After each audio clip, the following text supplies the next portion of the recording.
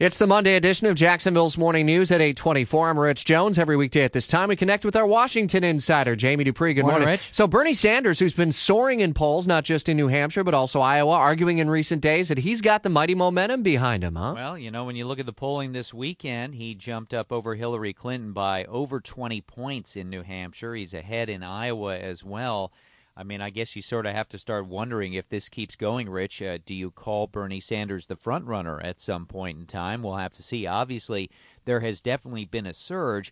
I still think sort of political D.C. does not believe that Bernie Sanders can beat Hillary Clinton. But then again, a lot of them didn't believe that a guy named Barack Obama could defeat Hillary Clinton 8 years ago either. She'll be in Iowa today on the ground stumping, which, by the way, President Obama will be there as well. He's going out to do some education events in Des Moines. Hillary Clinton's going to be in Cedar Rapids. The two of them will not cross paths, but I'll guarantee you that's a perfect seed for the networks to do stories about Hillary Clinton's situation right now. Bernie Sanders, a real interesting stop today. He's going to be giving a speech down at Liberty University.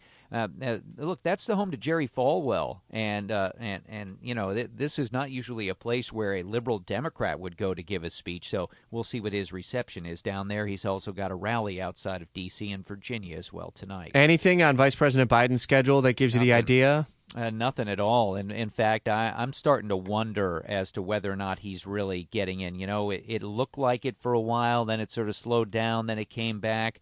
I've talked to some people today who actually talked to some of his close supporters this weekend, but I don't know. We'll have to see. And on the Republican side, the big storyline this week is going to be all of the attention on the second Republican presidential debate, which happens on CNN on Wednesday. It's Trump and Carson now at the top of the ticket, huh? Yeah, the polls certainly have coalesced around those two far and away ahead of the rest of the GOP field. If you rewind about 5 weeks, Trump was the leader, but it was Scott Walker and Jeb Bush number two. Bush has slipped, but Walker has gone down the most. But Ben Carson has really had the biggest jump of anyone.